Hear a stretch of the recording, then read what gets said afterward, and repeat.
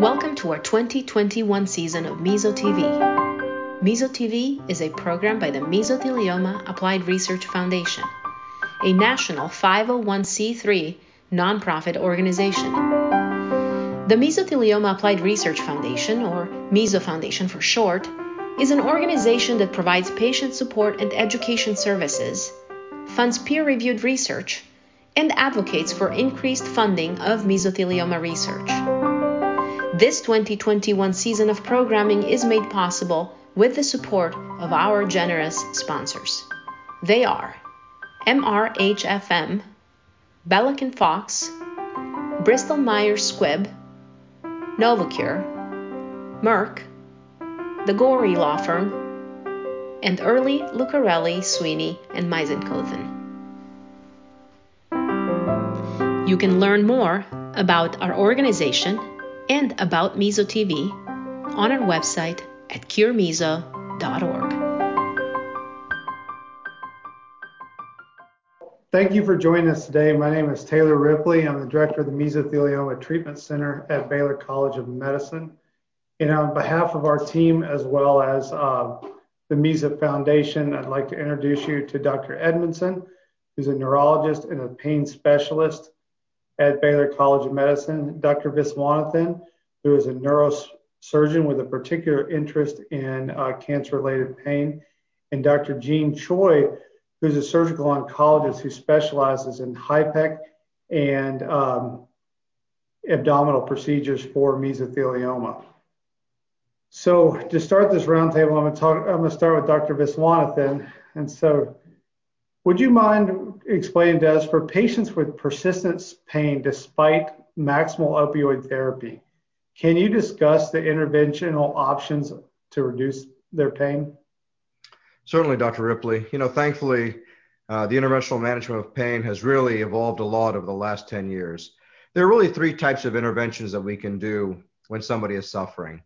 One is to stimulate the nervous system. So we're able to electrically stimulate the spinal cord through an implantable device, or electrically stimulate parts of the nervous system. And this can really be a tremendous intervention for patients with pain related to surgical procedures that have been performed and various types of neuropathic pain or pain due to nerve injury. The second type of intervention that we can perform is infusing medications into the spinal fluid. And this can really be tremendous in terms of reducing pain while preventing patients from having side effects associated with pain medications. The third type of intervention would be ways to interrupt how pain is transmitted in the nervous system. And one type of intervention like this is called a chordotomy, where we interrupt the pain pathway within the spinal cord. And this is of particular use in patients that have mesothelioma and cancer-related pain. All right, thanks. So you mentioned chordotomy.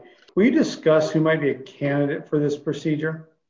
Certainly. So chordotomy is a way of interrupting a pain pathway in the spinal cord, and that pain pathway is called the spinothalamic tract. And thankfully, we can do this using just a needle, so it's not really a surgical procedure, but rather an intervention where we place a needle and ultimately an electrode within the spinothalamic tract in the spinal cord. And it's particularly useful for patients who have cancer and who have one-sided pain, or pain on one side of the body. So particularly for mesothelioma, these would be patients that have chest wall pain, maybe pain medicine have given them some relief, but they're still suffering, or they have side effects associated with the pain medicines. And we can interrupt the pain pathway where the pain signals are traveling, and this can provide immediate and fairly long-term relief for their cancer pain. This is a procedure that can be redone should the pain come back, and in our studies that we performed along with supportive care physicians and pain physicians, we really found some very promising results. Thank you. So now I want to turn over to Dr. Edmondson, who's a neurologist and focuses in pain as well. Dr. Edmondson, before we talk about specific ways to help pain based on the site of location or interventions, can you give us a broad overview of the different classes of pain medication and how they interact or are used in combination most effectively? Okay. So, as you know, there are a variety of analgesics, and some are opioids and some are non-opioids. If you have mild pain, some folks may take ibuprofen or acetaminophen to handle that pain. That type of pain could be a variety of pain we call nociceptive pain, a bruise, back pain, nonspecific back pain, a variety of orodental sort of pain. And then there are opioids, which are a gradient of stronger medications. They can be used to control pain. We also have what we call neuropathic adjuvant drugs, and these are largely anticonvulsants that are used to treat pain that is generated by irritation of the nervous system or something that we call sensitization, where the pain is enhanced because of inflammation in the tissue that also interact with the neural structures locally in that area. And in cancer and specifically, in specific, these adjuvants are especially helpful because the nerves in that local bed where the tumor is can be affected and irritated as well. Thank you. So one other thing that I've heard from a lot of patients and I want to discuss, if a patient is taking enough medication that he or she is drowsy, what do you recommend to help decrease the sedation associated with higher doses of these medicines? Well, the first thing that we would do is to try to be as sparing as we can with the sedating meds. And that sometimes means that instead of using a very high dose of an opioid, we can reduce that by doing what we call multimodal pharmacologic therapy. And in essence, what that means is combine drugs. So sometimes we can add a anticonvulsant drug like gabapentin or pregabalin. We can add certain antidepressant drugs that also decrease the sensitization in the neural bed. And these may be amitriptyline or a variety of other antidepressant drugs that has that degree of activity. And if necessary, we can also cross over into interventional approaches, and that may include nerve blocks. Okay, so that brings us to the one last topic, and a topic that relates to what we've already heard from Dr. Viswanathan. At what point when you're caring for a patient in which they have escalating requirements for management or escalating pain, do you start to think that interventional procedures become necessary? Sometimes they can be combined relatively early in the course if it looks as though you're making several titration and medications and side effects are starting to accrue. So that could be offered, and some of these approaches are not terribly invasive. Some may have a certain risk associated with them, but generally I would recommend at least giving those options so that the patient along their course can decide when they may want to do that. And so, for example, if someone has upper abdominal pain above the belly button level, sometimes we can do a celiac plexus block, or we can do a splanchnic nerve block, especially if it goes into under the sternum and the epigastric area. Those are some of the interventional things that we can do. And as Dr. Viswanathan mentioned, later in the course, if a lot of these interventions are ineffective, then surgical approaches or an intrathecal pump can be implanted. So explain to us how you perform a splanchnic nerve or a celiac axis block. Generally, this can be done via two approaches. Sometimes a gastroenterologist can do an endoscopy, put a scope down and shine a light in the area where the celiac plexus is, go through the stomach to the celiac plexus and inject some medication. Usually it would be phenol or alcohol to disrupt the nerve, and that would allow a longer duration of relief than to just do a local anesthetic block in that area. As an interventionalist, my approach is under fluoroscopy, and this is done by going from the back in the upper lumbar area, close to somewhere around T12, L1, L2, in that area. And we put in needles from the back under sedation, and you go in front of the spine at that level, L1, let's say, and you infiltrate the area around the celiac plexus. The splanchnic block is done right where the diaphragm has what we call the cruce, or right at the junction between where the diaphragm ends and you're going almost into what we call the mediastinum. So you can put a needle high up in that area, and you can get a solution to travel up to about the mid-chest level and down to about the L2 level to cover chest pain that's more along the substernal area and the epigastric area. So these comments you're making about abdominal pain lead me to a few questions for Dr. Choi. Dr. Choi, do you see a palliative role for resection of peritoneal disease for pain control? I do. I see it in my practice where patients generally, when they have peritoneal mesothelioma, the pain can be generalized and can be dull, sort of achy.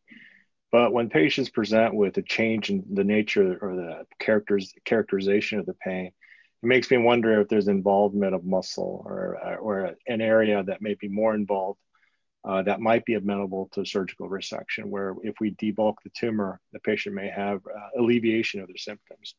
And so when patients come to me with new symptoms of pain that's not generalized, I always often worry that there may be some kind of growth that's encroaching on something critical, whether it be bone, nerve, or vessels. So often we get imaging to take a look.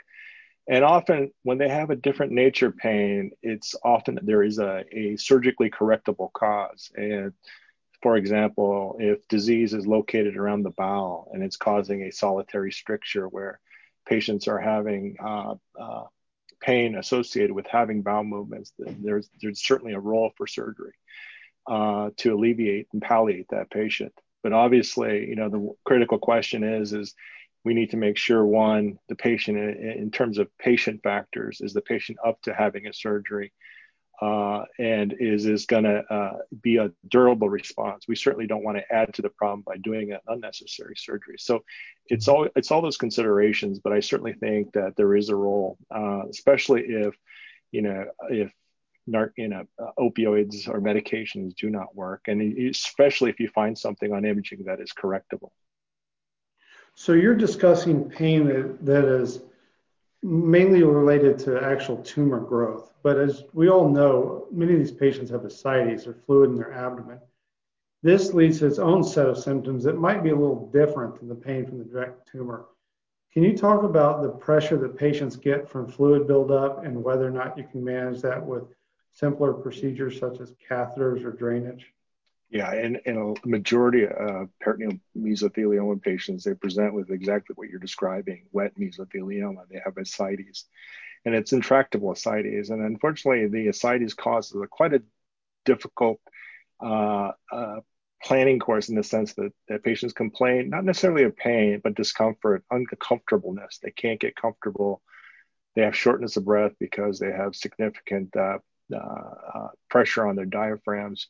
And so we can put catheters in patients or do paracentesis. Obviously, we like to, if they have intractable ascites and their disease is not controlled with chemo or cured by chemo or surgery, then the alternative is to place a temporary catheter or do paracentesis. But I think a catheter is preferable because it's indwelling. You don't have to have patient come in continuously getting paracentesis, which obviously is inconvenient and also can increase the risk of infection. Likewise, we have done patients where we can't debulk them in any meaningful way of their peritoneal disease. but they have intractable ascites. So the thing we can do is a minimally invasive or laparoscopic approach where we put cannulas for hypothermic intraperitoneal chemoperfusion. And that alone can actually cause the ascites to dry up essentially. And what that does, it actually does decrease the patient's complaint of pain, subjective pain. In addition, their shortness of breath and even fatigue, which is very common among these patients, actually improve, which I think leads to a better tolerance of additional therapy if they can get it. And likewise, patients eat, their malnutrition may improve because they're more likely to have a regaining of their appetite when they're not short of breath and distended from the ascites. That brings up one last question I have for you. As you just mentioned, the patients, when they have intractable ascites, often have trouble eating, and therefore their nutrition is severely affected. However, when the protein loss and the fluid loss from the catheter occur, the patient can also have malnutrition. Do you recommend nutritional supplementations or intervention to help patients maintain their weight and nutritional status? Yeah, absolutely. When they come to our clinic, regardless of what stage in terms of their workup, they always see a dietitian before they leave our initial consultation.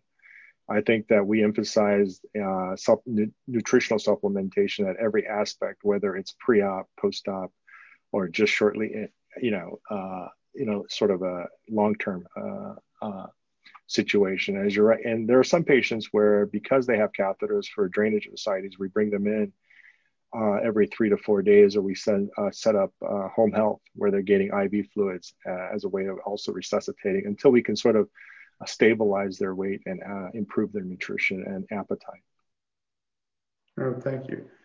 So this brings us to the end of their questions. So I'll open up to the panel. Does anybody have any final comments that they would like to make in regard to patients who are suffering from pain secondary to mesothelioma? Was my final comment from the perspective of someone who does interventions for pain.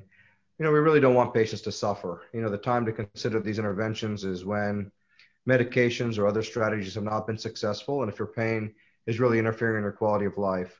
Many of the procedures that we offer are relatively minimally invasive, meaning 30 to 45-minute procedures where someone goes home the same day, and they really have good evidence behind them to show that they can improve quality of life.